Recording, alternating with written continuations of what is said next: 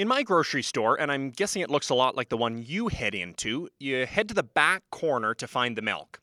Of course, that's on purpose. Scatter staples in different parts of the store, and that way you might happen across an extra item or two while you shop. But more in the middle of the store is a couple of aisles dedicated to organic, including another cooler with milk. Not as much, but more expensive milk. In fact, organic 2% costs almost twice as much as regular 2% in my grocery store, and a look across the country, that's a pretty common pattern. So why does something that looks the same in your glass have two very different price tags? I'm Andrew Campbell, and today on Food Bubble, we figure out just why organic milk costs more money. In fact, a lot of organic products cost more, and likely a few of the reasons we talk about today are probably true for other food products.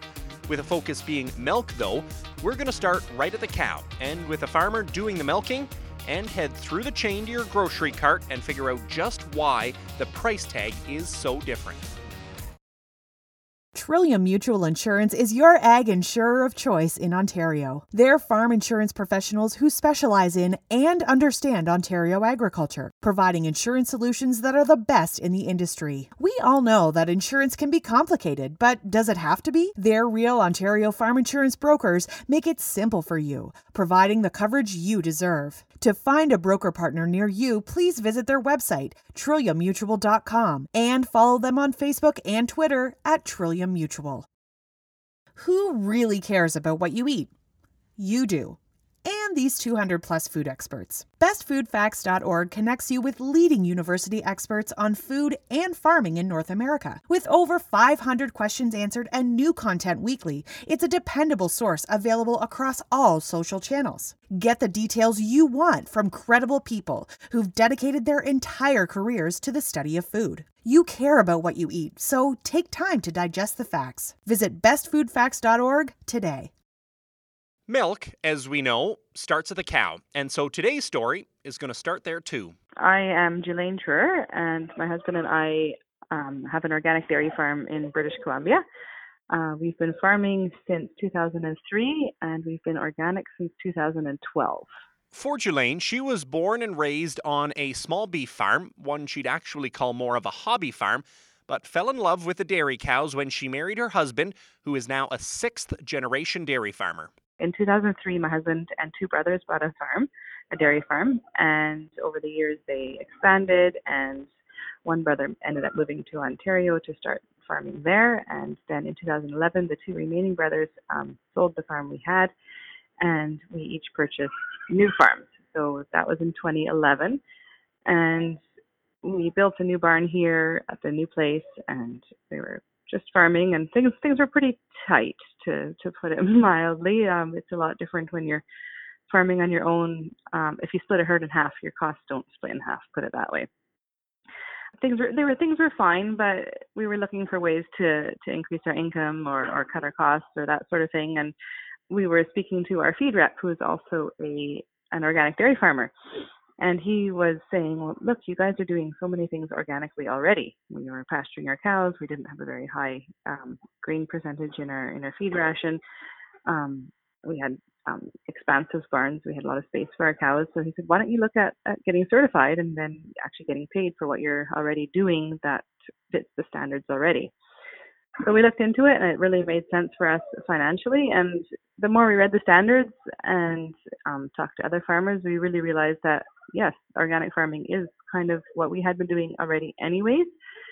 And so we thought we'd just make that extra step and get certified. So Jelaine, in talking organic versus regular milk, let's start with the differences. There's a bunch of small differences. There's a few more major ones.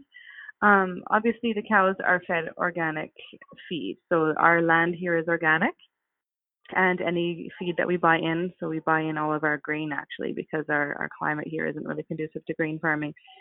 So that all has to be organic as well. On the grain side of things, it's about 2 times more expensive than conventional grain. As far as pasture, so in our area, very few people pasture. We have land constrictions. There's not a lot of land available, so people try to crop it as much as they can just to get as much feed as they can off of it. So in our area, not many people pasture, but pasturing is required by the organic standards during the grazing season. So that means our cows are outside either during the daytime, or if it's too hot during the day, at night, usually from April through October. A lot of people think there's a big difference with antibiotic usage in dairy cattle for organics, but it's not that different. We are permitted, actually, of course, we must use antibiotics when it's warranted. If a cow is sick and needs antibiotics, we will treat her, of course. With milk withdrawal time, so the amount of time that the cow's milk is discarded before it can be put back into the bulk tank and sent off to consumers, is twice as long as on a conventional farm, and twice as long, or 1 month, whatever is longer. So it's a 1 month minimum.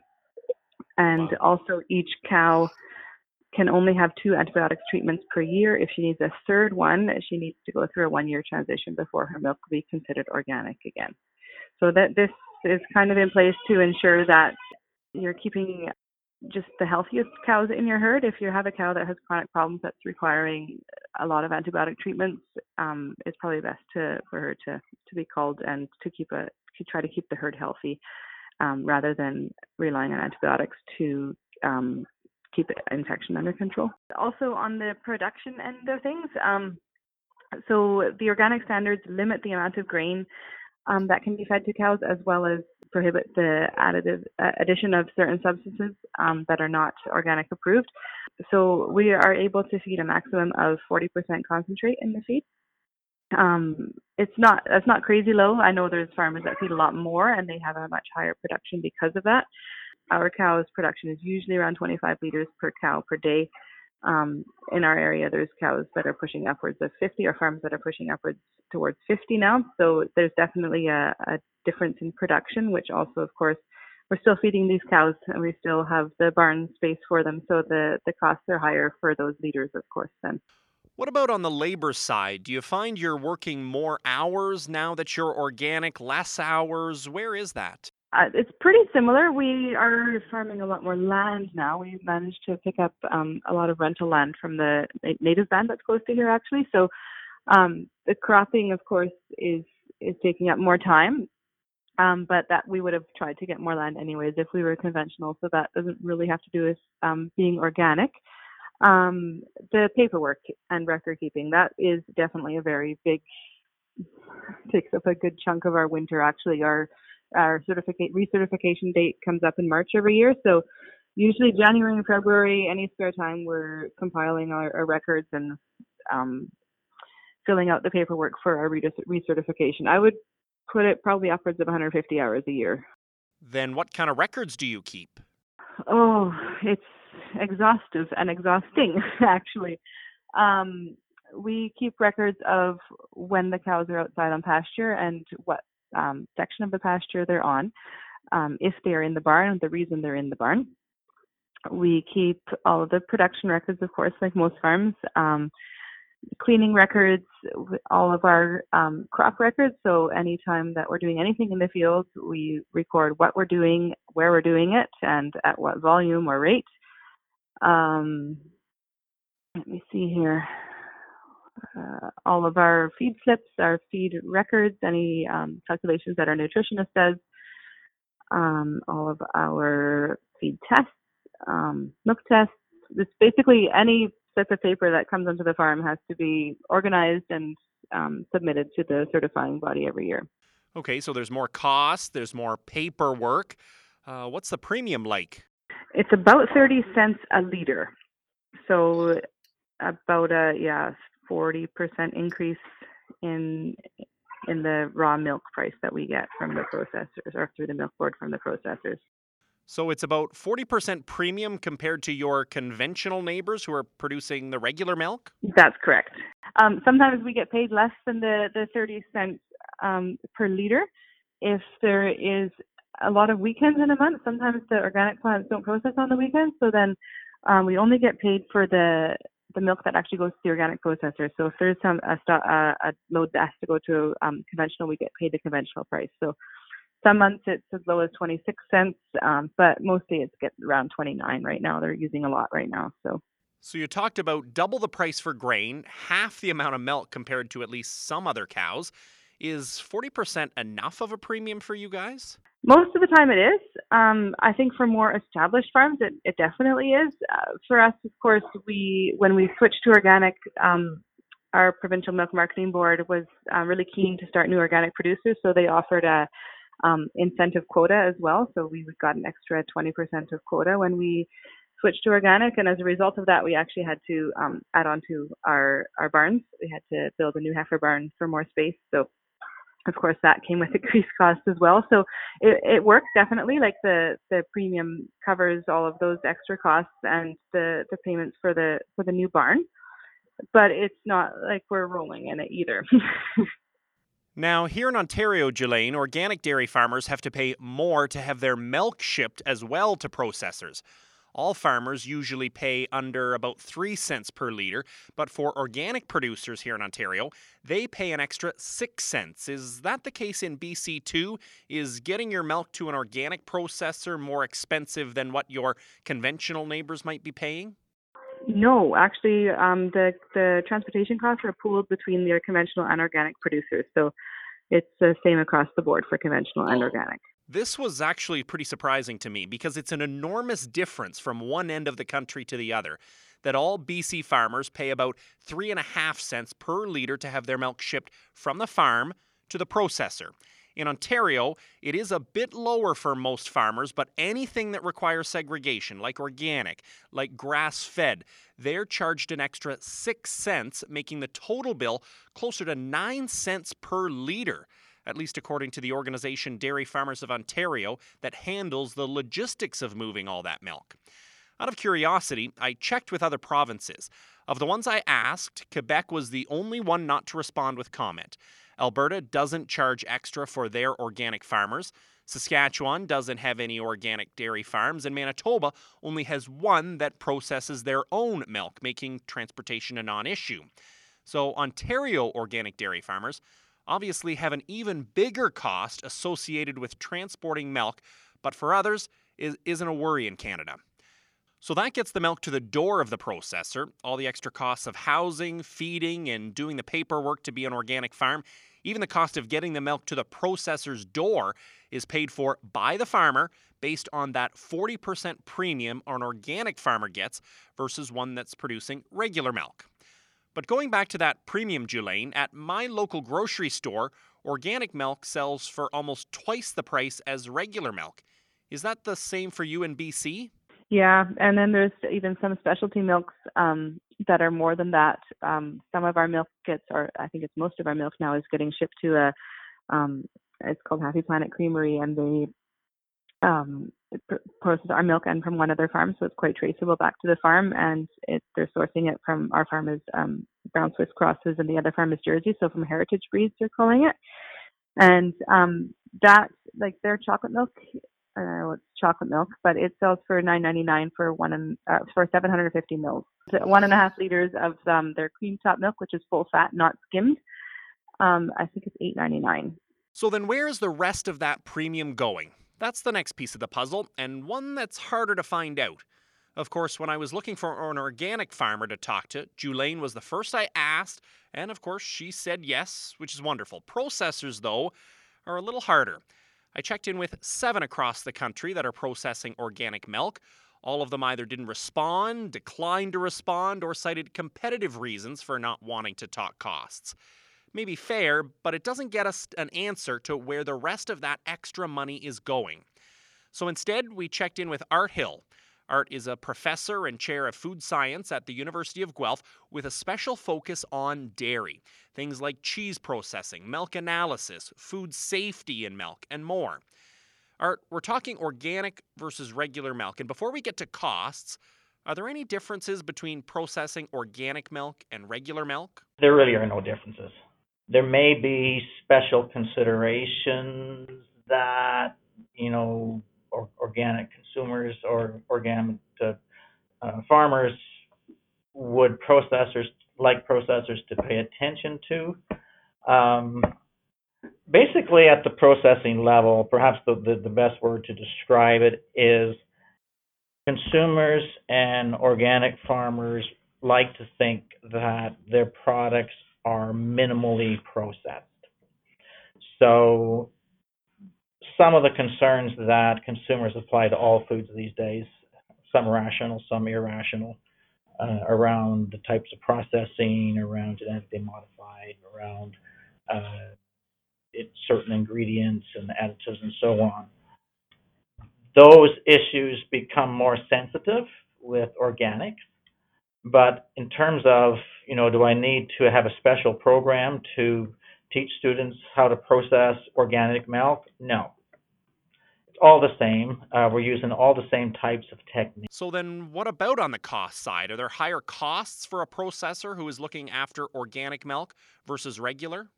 Part of it is just the different logistics. Also, you're going to be processing at a much smaller scale. Parmalat is processing, hundreds of liters per second. The little organic dairy here in Guelph, well, it can't compete with that, right? So the processing becomes expensive. The logistics are more expensive. Your farm is more costlier to run the operations. So yeah, there's costs at different levels. Also, if you do choose to reject some of the processing technologies, then you may also wind up with shorter shelf life, which is very expensive. The longer your shelf life, the fewer returns and the less waste and so on. And that's one area where dairy processing has made huge advances in the last 20 years. We're able to pretty much routinely keep milk for 3 weeks, 4 weeks, creams even longer. And so all of that makes some differentiation, and it adds up. Now, Art mentioned a bit about retail, but for a deeper view, it's likely best to bring in Kevin Greer, a market analyst that focuses on grocers, meat, livestock, poultry, and among his many publications, he's got a grocery trade report and also does specific ones like his look 5 years ago when he wrote a report that looked at a lot of these niche areas, organic, free from, and others that fit into that premium space. Most of it looked at meat, but it didn't seem much different compared to milk. I found out back then that it was more expensive from the perspective of I think there was more, because it cost more, there was more, I think there was more shrink, like losses that they had to deal with. I don't think that the amount of shelf space that they dedicated to it actually paid for itself.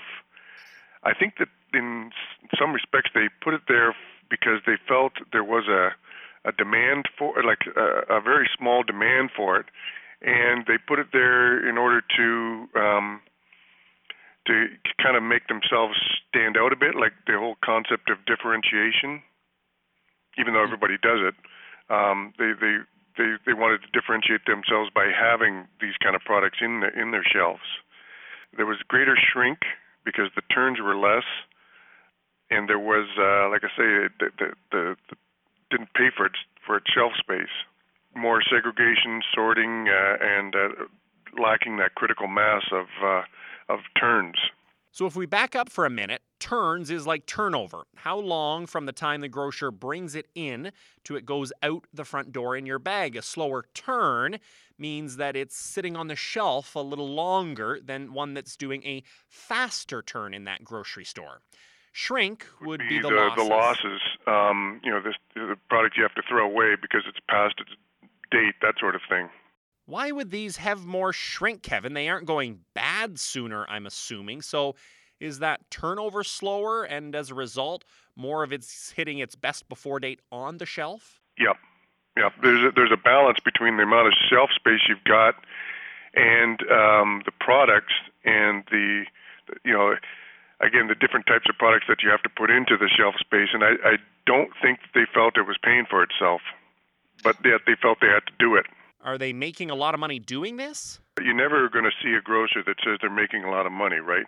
But when I did this, I talked to people that are actually doing it. In other words, these people that I deal with a lot, And so they're not the PR type people. They're just people that are actually doing the job.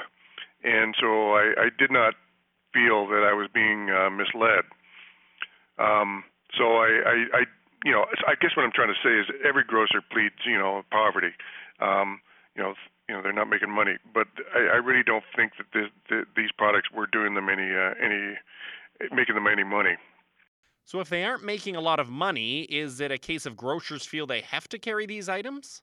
I think they felt that, yes, like you say, there would be probably less customers. I think these are products now that you're just going to have. Yeah, I mean, everybody's got them. There is a niche for them, no question about it.